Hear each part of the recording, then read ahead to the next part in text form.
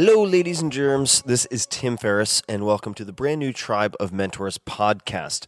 For those who have no background on me, I'm an author, early stage investor in 50 plus companies like Facebook, Twitter, Uber, Alibaba, and many others, and the host of The Tim Ferriss Show, which is a long form podcast with more than 200 million downloads. Tribe of Mentors, this new gig, is an experimental podcast similar in flavor to The Tim Ferriss Show, but much shorter. Much more distilled. This is season 1, planned for 10 to 15 episodes. And instead of my usual 2 to 4 hour interviews, Tribe of Mentors packs a punch, or so it's intended, in, say, 10 to 30 minutes on average, and delivers tools, habits, and lessons learned from world-class performers in every field you can imagine.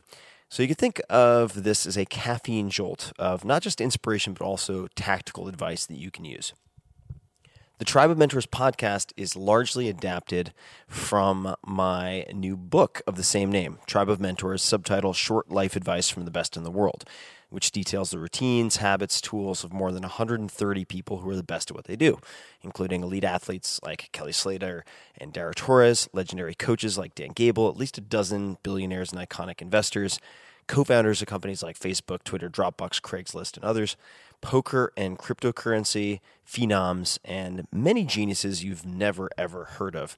In some cases, those are my favorites. And you can learn all about Tribe of Mentors at tribeofmentors.com. That's the book, or find it wherever books are sold. But let's get into the audio interview. My guest today is Veronica Belmont. You can find her on Twitter, Instagram, and Facebook at Veronica. That's one hell of a handle. And learn about her work and her goings-on, projects, and so on at veronicabelmont.com. Veronica is a bot-obsessed product manager in San Francisco. She works for Growbot, helping to make sure employees get the recognition they deserve on their teams. She also helps to admin botwiki.org and botmakers.org, a huge community of bot creators and enthusiasts. As a writer, producer, and speaker, her primary goal has been to educate audiences of all types about how technology can enhance their lives. Through the years, her love of innovation has led to advising many startups on product, communications, and marketing, including Goodreads, which was acquired by Amazon, About.me, which was acquired by AOL, Daily Drip, Sound Tracking, acquired by Rhapsody, Milk, acquired by Google, WeGame, acquired by Tagged, Forge, Chic CEO, and more. She's also a podcaster and hosts IRL for Mozilla and Sword and Laser. So without further ado, please enjoy the wisdom of Veronica Belmont. What is the book or books that you've given most as a gift, and why? Or what are 1 to 3 books that have greatly influenced your life? For me, 10% Happier, How I Tamed the Voice in My Head, Reduced Stress Without Losing My Edge, and Found Self-Help That Actually Works, A True Story by Dan Harris, is a book that I've recommended to a ton of people throughout the years. For me, mindfulness and meditation was always something that other people do. But Dan's experience of suffering from anxiety and panic attacks, especially on camera, which used to be my career, struck home in a major way. Plus, since he comes to it from the perspective of a skeptic, as the title alludes, I wasn't really worried that I was going to be sold some new agey mumbo jumbo or that I was going to be recruited into some mindfulness cult or whatever. It's just a really great way to take stock of your thoughts and your mood. And as someone who works in technology and feels constantly inundated with notifications and messages and tweets and Facebook posts and all these things that we deal with from day to day, being able to just stop and sit on my little meditation pillow. Yes, I bought a meditation pillow on Amazon. It's just a super awesome way to collect my thoughts and center myself and take a mini brain vacation, really. What purchase of $100 or less has most positively impacted your life in the last 6 months or in recent memory, let's say? This one was actually really hard for me to answer. I recently switched to drugstore shampoo and conditioner, which sounds bizarre, but It's weird. As a woman, I feel like we're always struggling to find like that next big solution to some kind of problem. You know, whatever this perceived problem is about us. And for years for me, it was like, oh, I hate my hair, and so I would always spend like $25 a bottle for something fancy at Sephora or from a salon. And at the end of the day, a $4 bottle of Pantene works way better than a $25 bottle of something from Sephora. Just because something's more expensive doesn't make it naturally better for you or more impactful or more effective. It's all marketing, really. And for me, that was a realization I guess I finally had to come to. Veronica, what is an unusual habit or an absurd thing that you love? I love dogs. I love dogs. That in itself is not absurd. But I take photos of dogs and post them to the Dog Spotting Facebook group. There are these incredibly elaborate rules that you have to follow. For example, it has to be a previously unknown dog. You have to always try to crop out the humans in the photo, or maybe use a fun sticker on Facebook to cover up their faces. You have to beware of low-hanging fruit dogs.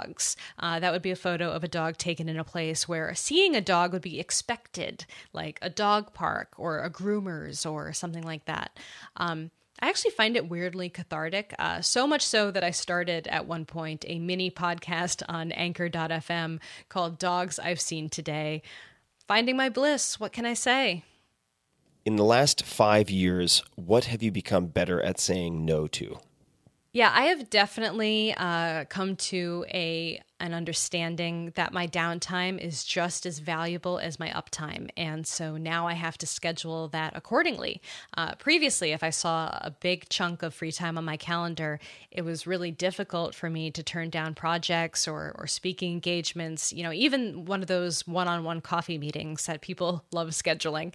Now I see that block of time and think, oh, That's my binge watching Netflix time. Sorry, unavailable. It's actually really nice to just put a huge 2-hour chunk of time on your calendar that says busy, unavailable, especially on a work shared calendar kind of situation, because people just assume you're doing something really important. And maybe you're just using that time to catch up on emails or I don't know, go have a cup of coffee at a cafe and write in your journal and clear your thoughts for a while. Maybe don't do that on work time, like if you're working full time, but for whatever other regular life stuff you're doing. How has a failure or apparent failure set you up for later success? Do you have a favorite failure of yours? This one is kind of tough to talk about. My favorite failure, I guess, was hosting the season 6 premiere of Game of Thrones for HBO. It was great outwardly, but of course I made the mistake of going online afterwards and reading the comments. Super bad idea. I spent what should have been a really magical evening sitting in my hotel room sobbing into the phone with my husband. But with that feeling, really came certainty. I had been casually thinking about making a career switch for the previous 6 months or so, but I was scared of trying to do something I had never done before professionally. So sitting there in that hotel room, I thought, why am I spending my time doing something that consistently makes me miserable? Why not finally just take that chance? So I did. I stopped taking any freelance gigs. I wrapped up all of my video contracts, and I spent all of my time learning about product management and figuring out where I'd best fit in. So overall, it was a horrible night, but it was also the impetus for something completely new and wonderful. And I don't know if I would have been able to really make that leap if I hadn't had such a horrible experience that particular night. I can almost see myself just having spent the next year waffling on that decision. So it was nice to have that finality. If you could have a gigantic billboard anywhere with anything on it, what would it say and why? So in my house, we've only ever had one house motto, one quote that really comes up time and time again, and that's, "Fuck you, pay me." And of course, this phrase has been floating around for a long time. Originally, it was in Goodfellas. Mike Monteiro did an amazing talk about that for freelancers. And having been a freelancer for almost a decade, I've seen like every trick in the book when it comes to people trying to get work for free. You know, things like exposure or reaching new audience or having a great experience. They're all well and good, but at the end of the day, they're not going to pay the rent or put food on the table. You have to know your worth. What are bad recommendations that you hear in your profession or area of expertise? I think people assume that you have to weigh all feedback on your product, you know, whether that's a podcast or an app, whatever, equally. Not all feedback is created equal, and not all ideas from your users are going to be good ones. Taking too much stock in feedback can really change the vision for your own product, and suddenly it's not going to feel like yours anymore. What advice would you give to a smart, driven college student about to enter the real world?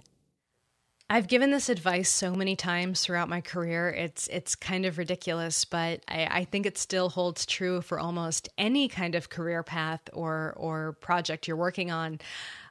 Don't wait until you get a job to do the thing you want to be doing. For most careers, showing that you have initiative by working on projects related to your future hopeful job is an amazing way to get a foot in the door. So, for example, if you want to be a writer or a journalist, start keeping a blog that you update regularly, something that you can show them later that says, hey, I've been writing about this topic for the past year now. I'm an expert in this area. If you want to be an engineer, a programmer, create and maintain a project on GitHub. GitHub is basically like the new resume. Anything that you can do, anything that you can point to on your LinkedIn that is screaming, hey, I'm passionate about this stuff, is going to work. Last but not least, Veronica, when you feel overwhelmed or unfocused, what do you do? I always feel better after making a good list. It's a lot more satisfying for me to have something written down on paper that I can then forcibly cross off when it's done. It gives me better focus on what I can get done in the short term, and it actually feels like a completed task in and of itself. I've gotten really into bullet journaling recently, and that has become an amazing way of collecting my thoughts into different actual collections or making lists, migrating things from the day before, putting them into the next day's work list. It's just an amazing way of visualizing all of the stuff that I want to save and work on for the immediate near term or for the future. If I'm feeling overwhelmed, nothing is better than taking my dog out to the park. You know, walking, fresh air, seeing happy dogs. It always resets me in a really positive way. Also, it's nice knowing that your dog will always love you, no matter how stressed out you are.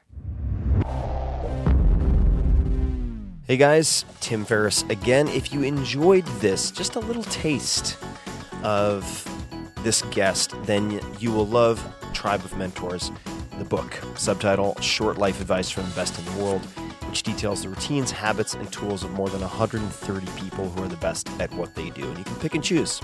It is a choose-your-own-adventure buffet, but you have just about everyone imaginable. And you can find free chapters, the full list of mentors at tribeofmentors.com and wherever books are sold. So take a look, tribeofmentors.com.